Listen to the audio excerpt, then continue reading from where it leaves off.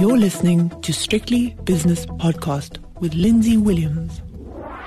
It's Wednesday, so it's time for Wayne on Wednesday with Wayne McCurrie, Portfolio Manager at FNB Wealth and Investment in Johannesburg. It's our last one of the year, Wayne, so we'll have a brief look back at your highlights and lowlights. But in the meantime, we haven't spoken since Anglo-American sort of shocked the market to a certain extent with a couple of announcements.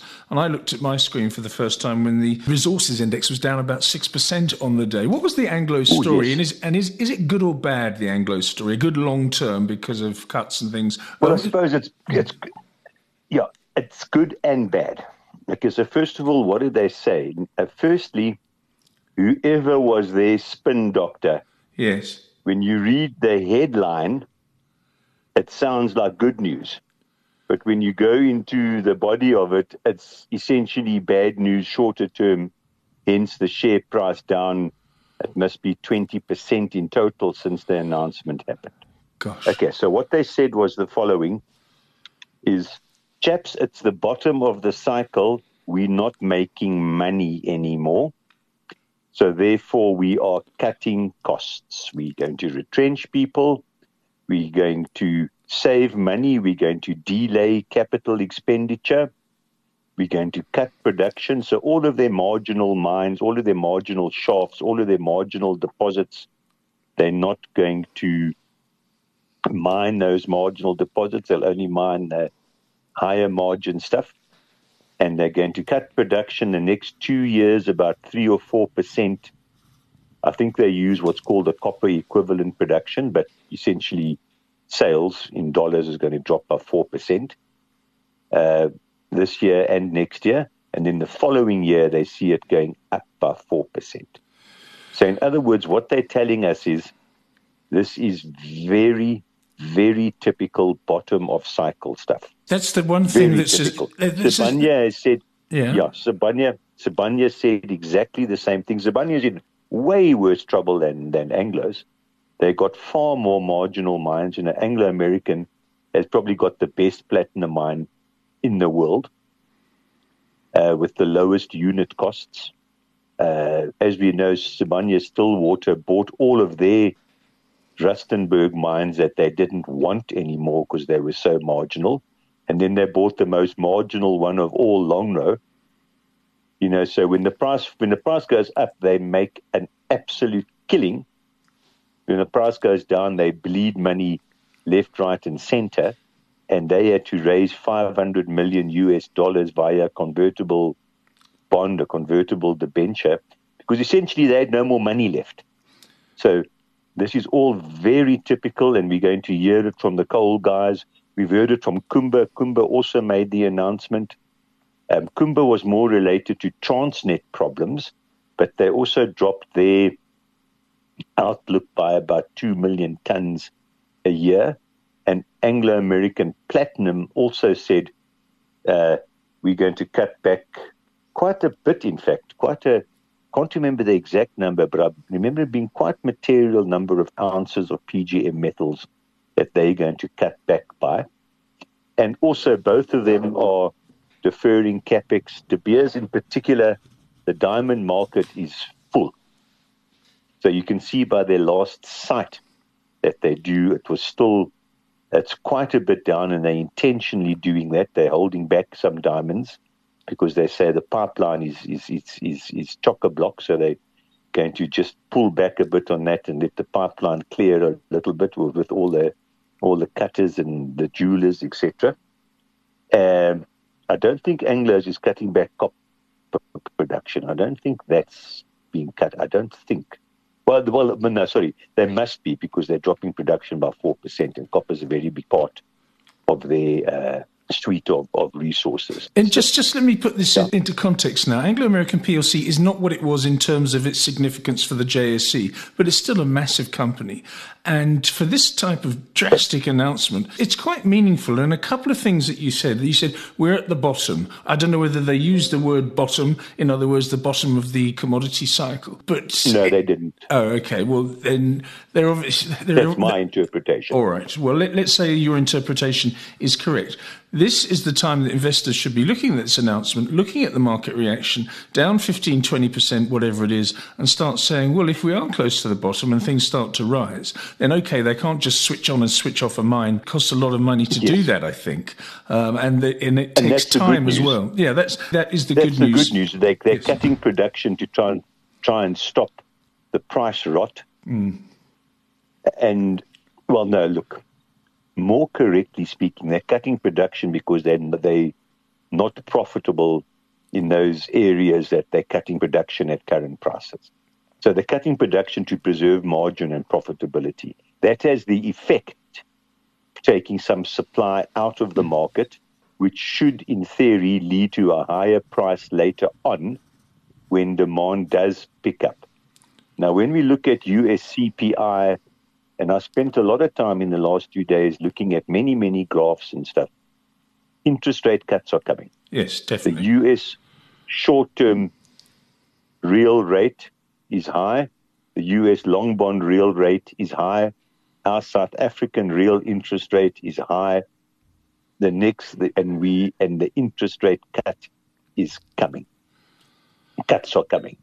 So, I've always said that it's a 2 to 3 year view on, the cycle turning up, interest rates being cut, et cetera, and the commodity cycle turning up. And I will also be totally honest, I thought we were at the bottom of the share prices already, and then Anglo's takes this beating. And surprisingly enough, Kumba and Amplats didn't take anywhere close to the same beating that Anglo took. But you are correct. If you do take a longer view, you should be looking at the mining shares and buying now. But of course, human psychology comes into play. It's great if you never owned an Anglo share and you're buying now, that's fine. But when you owned Anglos and you saw this thing collapsing in front of your eyes, the last thing you want to do is buy Anglos. Yes, it's still, in historical terms, it's also nothing like that horrible time when it was in the 50s and essentially going bankrupt. No. And I think that's a very important. The turn down in 2015 was very, very different. In other words, we had a proper world recession in the global financial crisis. I mean, the world economy hasn't even gone into a recession this time around. The growth might still fall, economic growth might still fall a bit next year, but it's never going to collapse like the global financial crisis, never.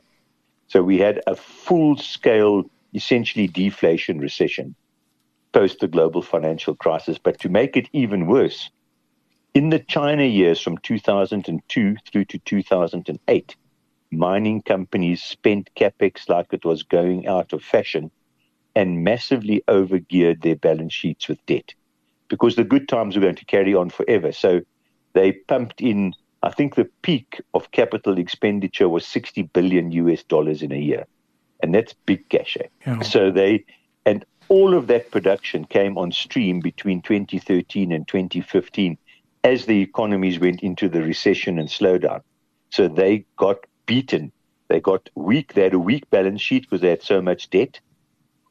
Massive new supply was coming on stream in a declining demand environment. So the prices collapsed. So we're not going to see the $50 on Anglos and the $26 on Kumba, et cetera. But the Anglo share price, all commodity share prices could still fall some more. But I'm still of the view that this is in the bottom. And when you look at the valuation of commodity shares, I mean, obviously, after something like Anglos falls like that, these shares are good value, but you've got to look through the shorter term. You might not be buying near the bottom. Maybe you bought too early. But, that's life in investments. I often get quite upset with people when they think that I'm an expert on investments. Maybe Warren Buffett's an expert. Maybe Charlie Munger was an expert. Maybe there's another handful of people who truly are experts in investments. But I doubt if there's more than 10 people in this whole world that you could call an investment expert, because an expert you expect an expert to get things right 90 or 95% of the time. And that, in my view, is impossible in investments. So I get quite upset. People say, oh, but Wayne, you told me to buy Anglos at 950 Rand. And I said, no, I didn't tell you to do anything. I told you I thought Anglos was cheap at 950. And on a 2 to 3 year view, you'll probably be quite happy with your purchase. Then the price falls to 630 and it's now back at 750 or 740, wherever it is now. And people come up to me literally in the street and say, you told me to buy. They shouldn't watch. Of course, if they'd have made, we know the irony of it is, if they'd have made money out of it, they'll be telling all your friends, hey, I'm so clever, I bought Anglos, or I bought ABC at 5 Rand and it's now 10 Rand. Look how clever I am. They won't say, hey, Wayne McCurrie told me to buy it and look how much money he made for me. But if you lose money, it's my fault. Yeah, there's a little bit of angry bitterness in that last statement, Wayne. But anyway, yeah. Anyway, these people shouldn't watch so much television. That's life. Yeah. That's life, yeah. It is, okay. But just briefly, I know you're not an expert, and you can tell me that I should sell my house if I had one and buy something, and I wouldn't believe a word of it. How have you played this Anglo story and the fallout in the sum of the parts? Well, look, Anglos is now cheaper than the sum of the parts after this 20% fall. So I would buy Anglos. I'm not sure I'll sell Amplats to buy Anglos and Kumba, but new cash I would buy Anglos. And maybe we should sell Amplats and Kumba and just buy Anglos because the discount's big now. Very, very big. And historically, has that happened before? Not like this now. I haven't seen. I've seen them all fall together and all go up together. Yeah. But I've never seen Anglos fall 20%. And the other ones essentially stay unchanged, fall a tiny bit. Just put my non-expertise in here. This is not like a Naspers process 10-cent situation. This gap can close very quickly. It can. It certainly can. So, yeah, look, it's always difficult at a turn in the cycle, either at the bottom or at the top. At the top, when Anglos got to $800, you could have sold then and said, this is a top, and then it goes to 850, 900. And then you feel like an idiot because you sold too soon. And on the way down, you buy too early because it might fall further. These cycle changes are very difficult to get the timing. Well, you can never get the timing exactly right. You just can't. Okay, well then that's out the way. That's been the drama. Anything else that's caught your eye? And only one thing came out today that you're part of, I suppose, indirectly, is RMB Holdings results and a special dividend. Share price up nearly 7% the last time I looked. Is it purely the special dividend? Yeah, they have announced a special dividend already, but then yesterday when they gave the trading update, or was it today? I can't remember. Anyway, whenever they released the results today, but I can't remember. That might have been in a trading. No, it was only in the results today. There was no trading update yesterday. So I'm getting mixed up with days because I read it very early this morning. They decided they were already paying a special dividend. They decided to up the special dividend. That's why the share price is up. Okay, that explains that then. So they added more money to the special dividend. I mean, I can't remember. I think they added something like 9 cents to the 2.50 Rand, or I can't remember what the actual numbers are. But that's why the share price is up very, very nicely. But of course, once the divvy's paid out, the share price drops back quite dramatically. But I know there are quite a few people who do dividend stripping. So they buy the company just before it goes X, and then they sell it the day afterwards, or they buy it the day before it goes X, and then they sell it after it goes X. Yes. And they hope that the share price doesn't fall by more than what the dividend you're getting. But of course, now with dividend withholding tax, the dividend they pay, you only get 80% of that because 20% comes off. So the share price must fall by 20% less than the dividend you pay out. And sometimes, most of the times, that doesn't happen, because the big players in the industry, the unit trusts and the pension funds, are not subject to that dividend withholding tax. All right. Good. Well, if you're a dividend stripper, watch out for Wayne, who's not an expert. Watch out for his words. Wayne, today the US Federal Reserve is having a short meeting. It'll announce its decision on interest rates, which will be flat, but there'll be enough dovish rhetoric in there to keep the bond market nice and firm and the S&P 500 close to record highs, above 4,700 again, which is very gratifying. And I think so, yes. Yeah, CPI in South Africa coming in at 5.5%, slightly more stubborn than I thought, but I think that must be the weak rand. We've imported inflation. And talking of the rand just above 19 again against the US dollar after looking fairly good a week or so ago. Yeah. Yeah, a week or so ago, it went to 18.30 or somewhere around there, maybe a bit longer than a week or so ago, but in a quite recent past. And then the big weakness to 19, there was no one event that I could ascertain to do that. You know, all the bad news was already known, Eskom, Transnet, blah, blah, blah. In fact, at the moment, we've got no load shedding during the day. Oh, good. Well done. So, you know, that whole situation, after going stage 6 last week, we got none. You know, so it's highly variable. So there was no new bad news to cause the rand to weaken to 19. You know, maybe even...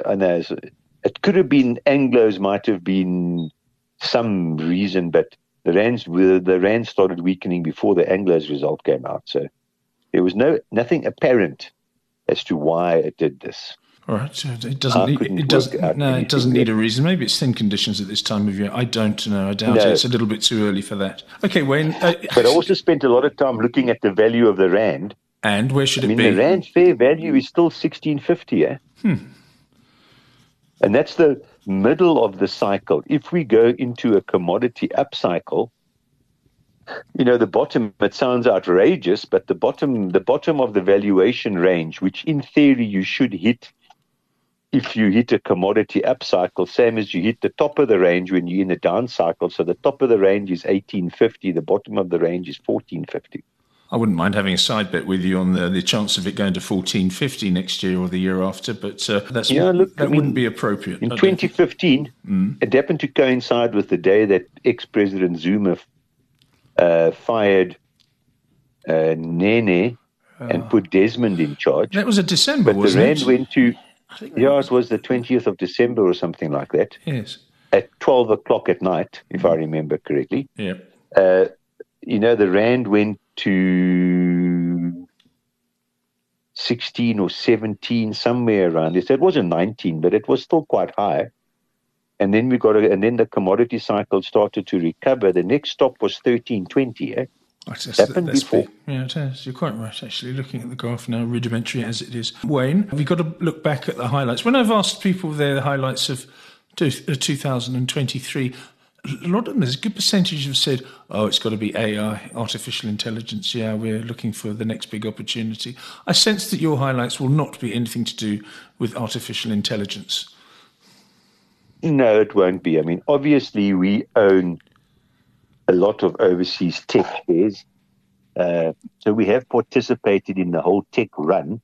And I'll come back to that subject after giving the highlights. But if I had to limit my highlights to South African shares and not talk overseas shares, the continued recovery in Naspers and Prosus has been very nice. Been very, very nice. Otherwise, from an investment market viewpoint on South African shares, there's not much else to say. No, probably your negatives column is a little bit longer than your positives column. Way longer. Okay, the worst. But just to come back... go on. No, come back to AI. You said you were going to do that, yes. To AI. Well, tech. I had a very good look at all of this. And the circumstances that prevailed from 2014 through to 2022, talking specifically the US now, was a perfect storm. They could not have been better circumstances for growth shares. You had zero inflation, effectively zero interest rates in a growing economy. That's always good for growth shares. Now, the growth shares this time around happen to be tech AI, but you know, when these circumstances arise, it's any growth share. in the 90s, there would have been financial shares. In the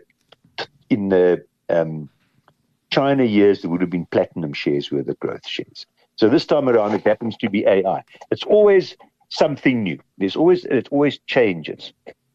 But the extremely positive circumstances that prevailed, which, as I mentioned, was 0 short-term rates, 0.6% long bond rates, and a growing economy, are ideal for growth shares.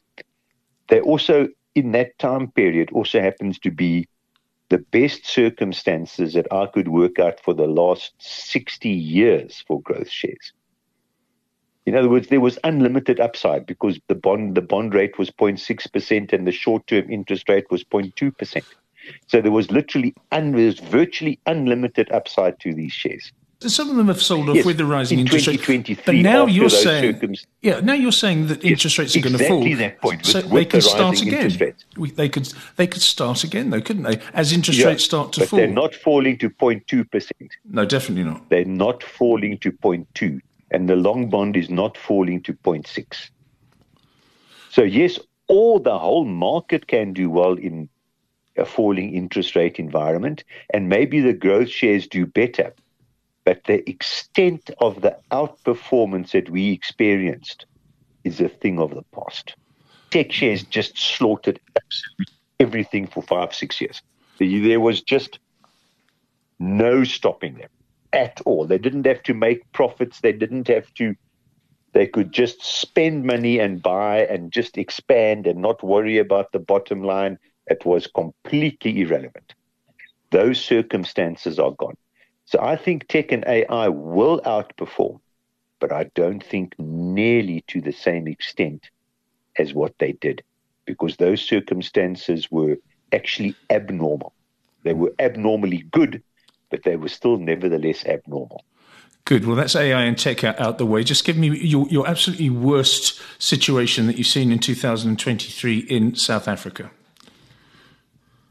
The worst? Yeah. Your low light of the year. I suppose a downturn of commodity shares, especially Anglos in the last week or so, but also some big names took a tumble in South Africa. Spar, Pick n Pay. I mean, maybe you can even chuck a Bidvest in there. Transaction Capital. There were some big names that actually came seriously short this year.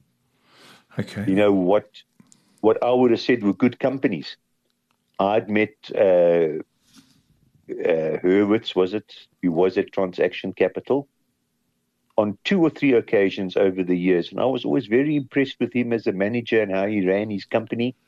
I'll also be honest, I'll say I thought it was a good company. I was astonished when that first profit warning came. Then I was even more astonished when the second profit warning came, because normally when a company hits circumstances like this, they clean out that closet where they throw the kitchen sink. Because if you go, never, one thing in investments, never waste bad news. If you got bad news, just empty your cupboard of every single thing of bad news you've got. Provide against everything. Because then you start from a low base and then there's normally only upside to it. But they came with the second profit warning, which is highly unusual. Yes, it is. It's a strange situation. That company is very colourful, if nothing else, and very newsworthy almost every single month. Now, what I normally do at this time of year, Wayne, is December the 31st, get the data and find out the 10 worst performing shares on the JSE Securities Exchange for the year, and then I start a fantasy fund. I just buy every single one of them. And I don't care what the company is. Yeah. It's just the 10 worst performers that are liquid, not silly little stocks, but decent market cap stocks, and I buy them. And I tell you what, I think since inception, it's actually been the right thing to do, with varying degrees of success. So I'm going to do that again this year.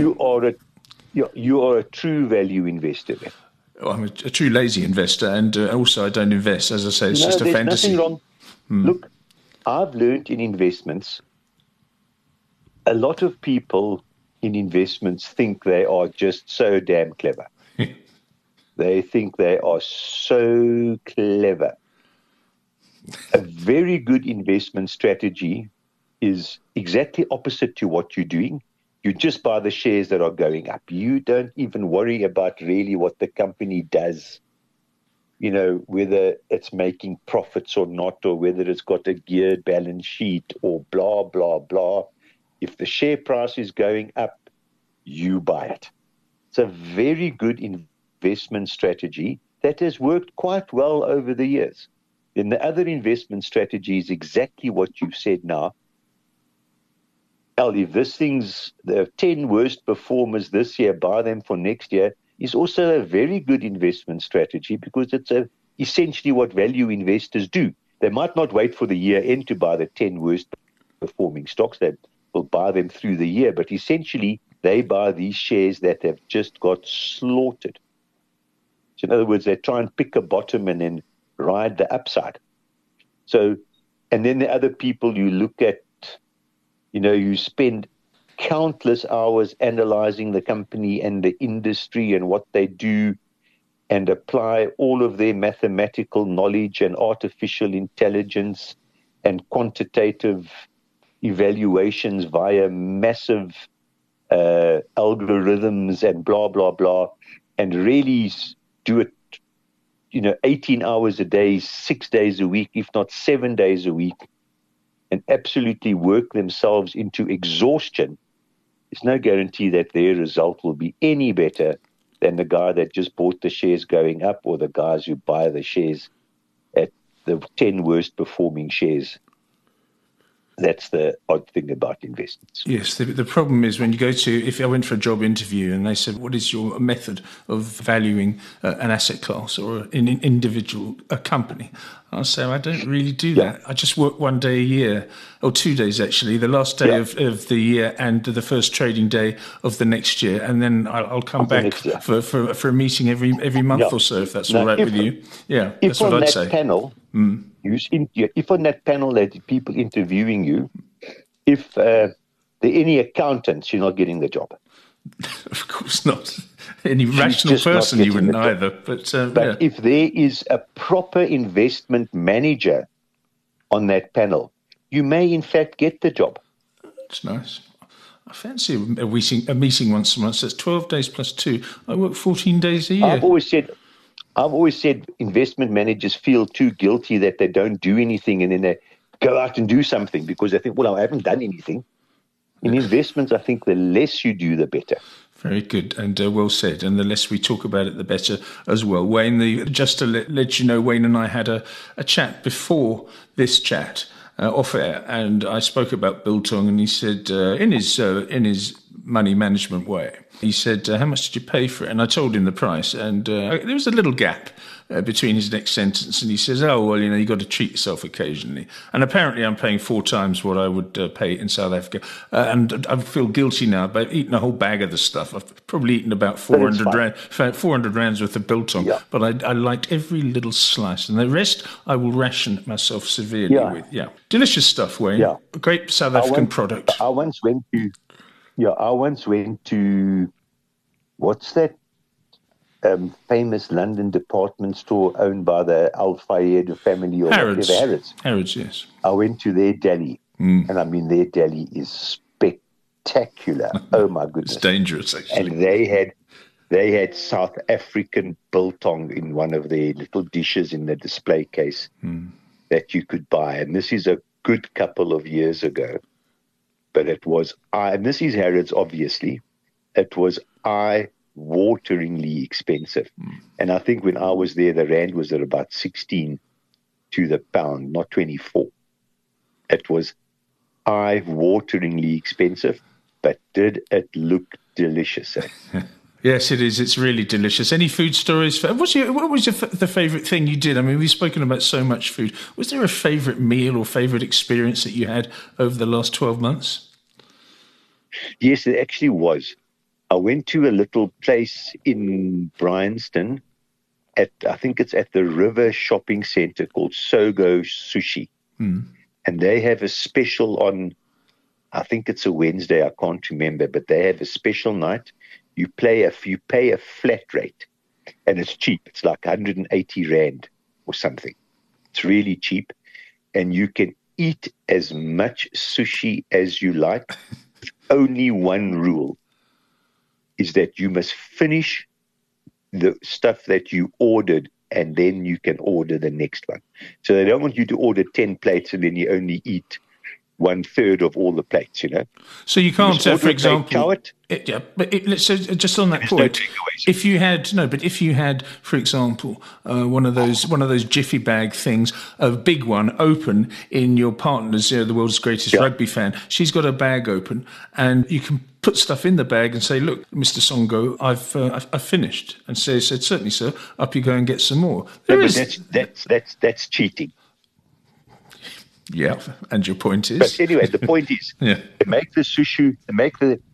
You can also buy a hot meal there as well, but I don't think that's on the special. So they got the normal sort of Asian curries and spring rolls and stuff like that, but they made a crab salad, crab meat salad, crab stick salad. That was delicious. That was my first dish that I ordered. And I didn't even order any more. When my plate was finished, I said, "Bring another one." And the helpings were quite small. So I think they had about 4 of them. It was truly, truly delicious. Good. And a nice place. Okay. It's right next door to the Riverside Cafe, where they serve the best Prego roll that I've ever had as well.